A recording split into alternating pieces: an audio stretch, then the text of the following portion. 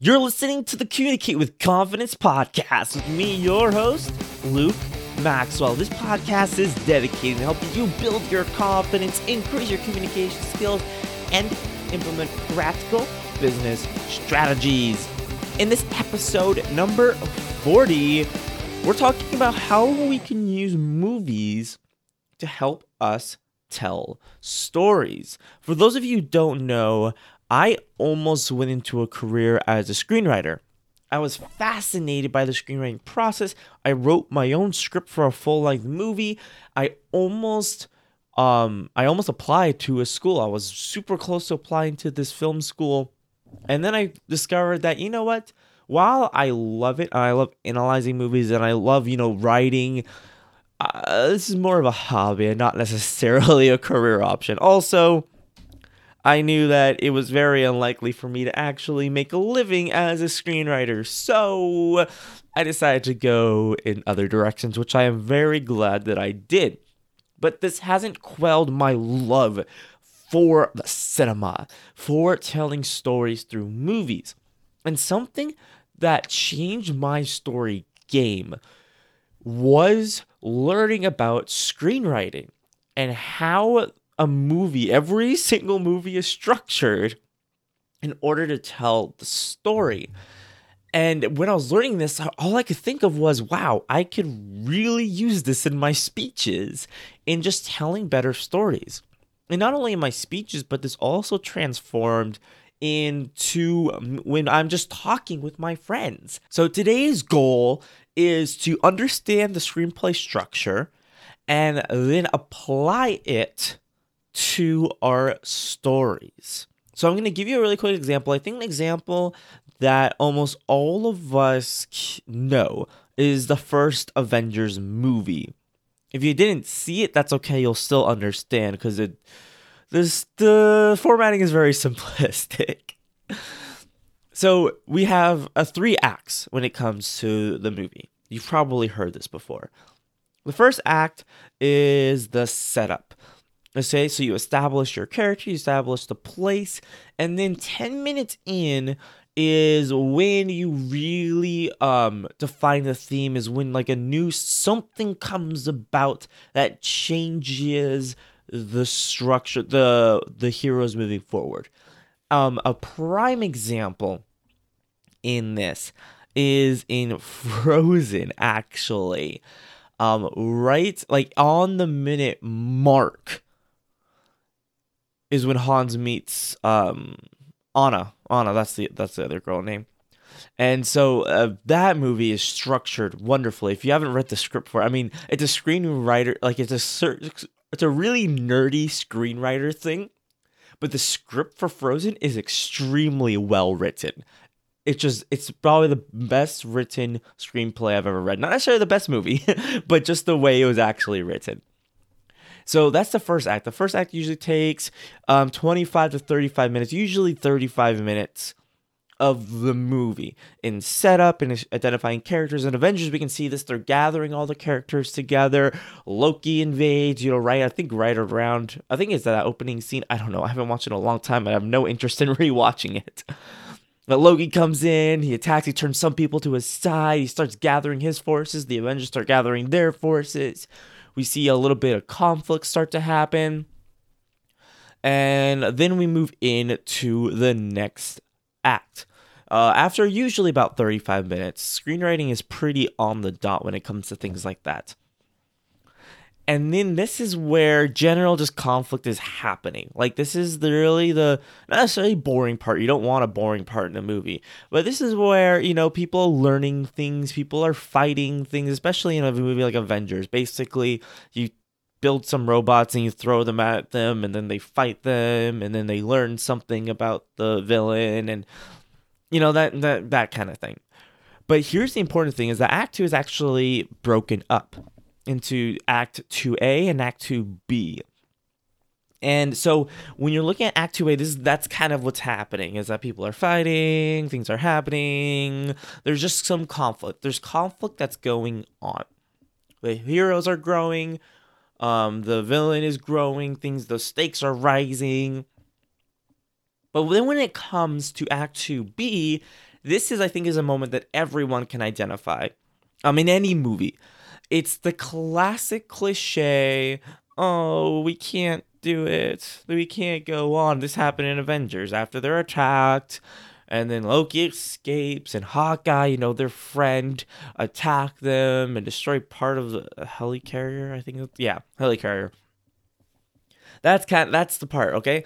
And then Agent Coulson dies. That was the big thing. I went over this before. I was like going through each part to make sure I had it. I was like, wait, I'm missing something. Yeah, Agent Coulson dies, quote unquote, if you've seen Agents of S.H.I.E.L.D.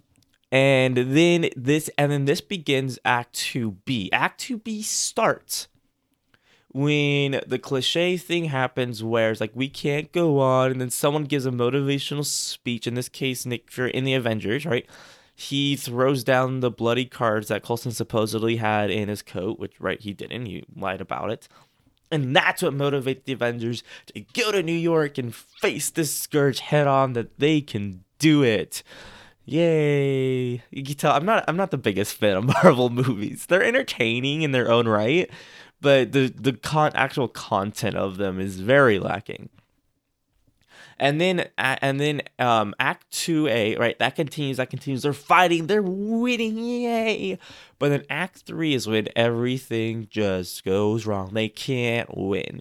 And they can't win, and then somehow they do win, right? In Avengers, just they fight, and then eventually get the thing that unlocks the other thing, and then the aliens go away, yay!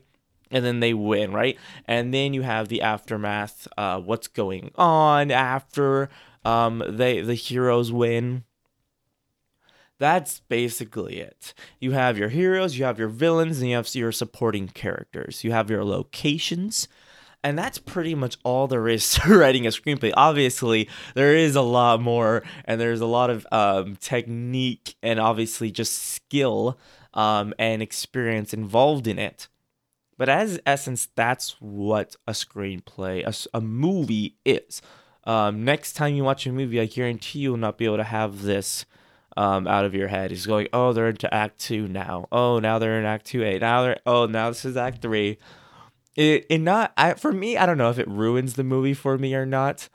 I don't know. I don't know. But let's see how we can relate this to you telling your stories. Now, you don't have to necessarily map out your stories using this technique. You don't necessarily have to create an outline of your stories. It depends on how you want to approach this. If you're telling a long story, then yeah, you want to outline your story with some structure. Not necessarily this one, but at least a beginning, a middle, and an end. What this does with the screenplay structure, it gives you a beginning, middle, and end. It breaks up the middle in a couple parts, but identifies what needs to happen at the end of the beginning, in the middle, at the beginning of the end. And that got a little more confusing than I intended it to be. That's what it does. It just gives you a lot of structure in order to make it a lot easier to write out your story, but also tell a story that people are interested in. We've all heard those stories that you don't know what's going on. It's all just long. It's monotonous. It's not going anywhere. It's all over the place. The person telling it has no idea what's going on. You don't want to tell that story, do you? No, of course you don't, because you want to become an awesome public speaker. So here's the thing with telling stories. Okay, first, I do advise you to outline it if it's going to be longer. But what's going to happen, and what you're going to notice, is that as you tell more stories, you will automatically put things in this format. And this is where telling stories off stage comes in. Because obviously, when you're telling a story off stage, you don't necessarily plan it out. Or do you? Now, this is something that not a lot of people do, which I understand why.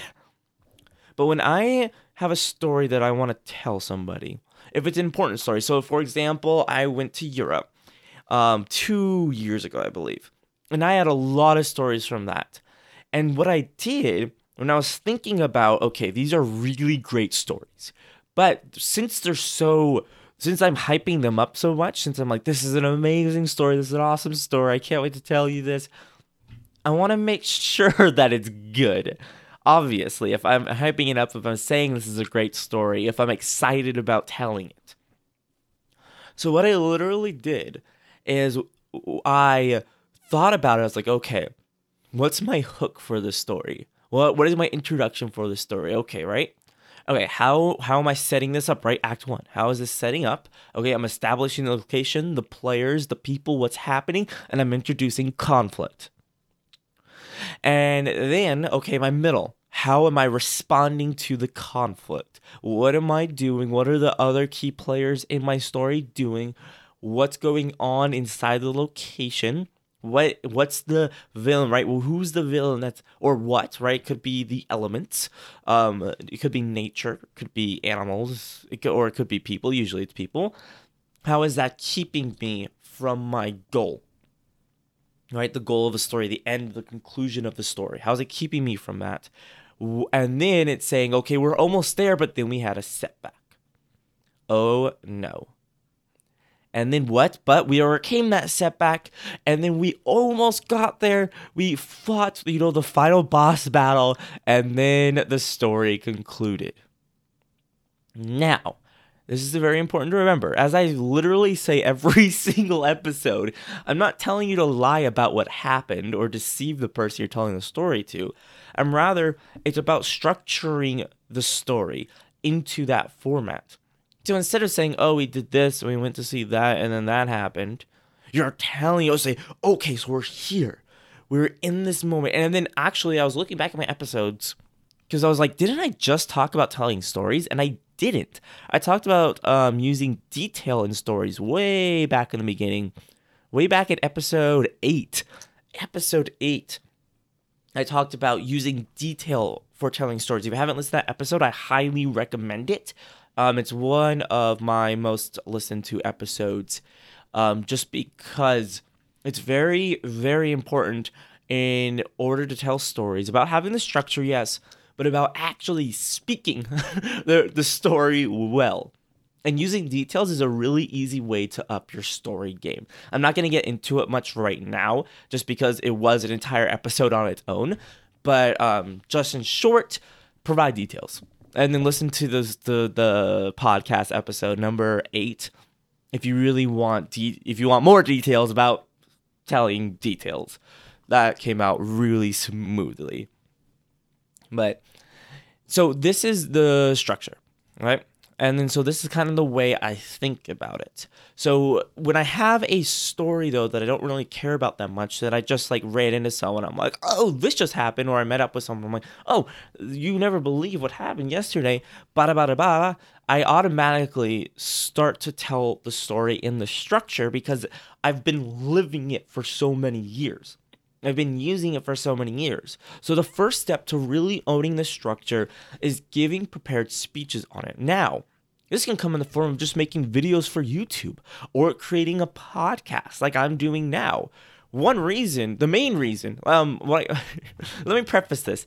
One of my ethos, I don't know. It's not a belief, but it's just a thing that I do, that I say, is that everything I do has 2 reasons. The main reason, which is the reason that I'm doing it, the main reason, right? And then there's always a secondary reason. If I want to do something, like there's only one reason to do this, I can do this other thing and it has 2 effects. Usually the effects affects other people and it affects me. Now, sometimes the affects me is the primary reason. But most of the time, what I try to do, what the mentality I've tried to create in my mind is, okay, main reason others, secondary reason me. I'm not perfect. I'm not some kind of angel that just does things for everybody else. But that's what I try to do. So like with this podcast, the main reason is to educate you. Of course, of course. But the secondary reason is to build my brand and build myself as a speaker. Because my first podcast, if you listen to, at least in my opinion, no. My first podcast that I ever did, not on this podcast, but on a different podcast, they were not very good. I mean, at least, I don't know. It wasn't that long ago, so I was already an established public speaker. But taking the public speech to the podcast was different. I had to adapt. And so I had to learn. And I had really had to learn. And you can see this with my videos. I recently did a podcast episode with my business partner on the Social Marketing Podcast, where I looked back at my oldest video online. And it's so bad. Even she was saying, like, she's used to seeing me, being very authoritative and confident when I'm filming videos or recording my podcast, and seeing me, like, being a little kid. I was 16, yeah. I was either 16 or 17. I'm pretty sure I was 16. Filming that, it was quite an eye-opener for her to see how much I've changed. So, in long story, the reason I bring all that up, not just a side quest, although it was partly just a side quest, the reason is because you need to ingrain this in your mind. This structure, these habits of telling a story, of starting off with a strong hook, ending with a really strong conclusion, showing growth in character, showing conflict, having villains, having setbacks, having wins. And if you're thinking, and then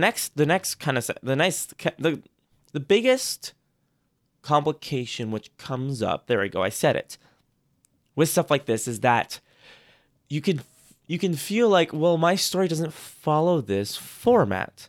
It doesn't, like, the story I want to tell does not go along with this.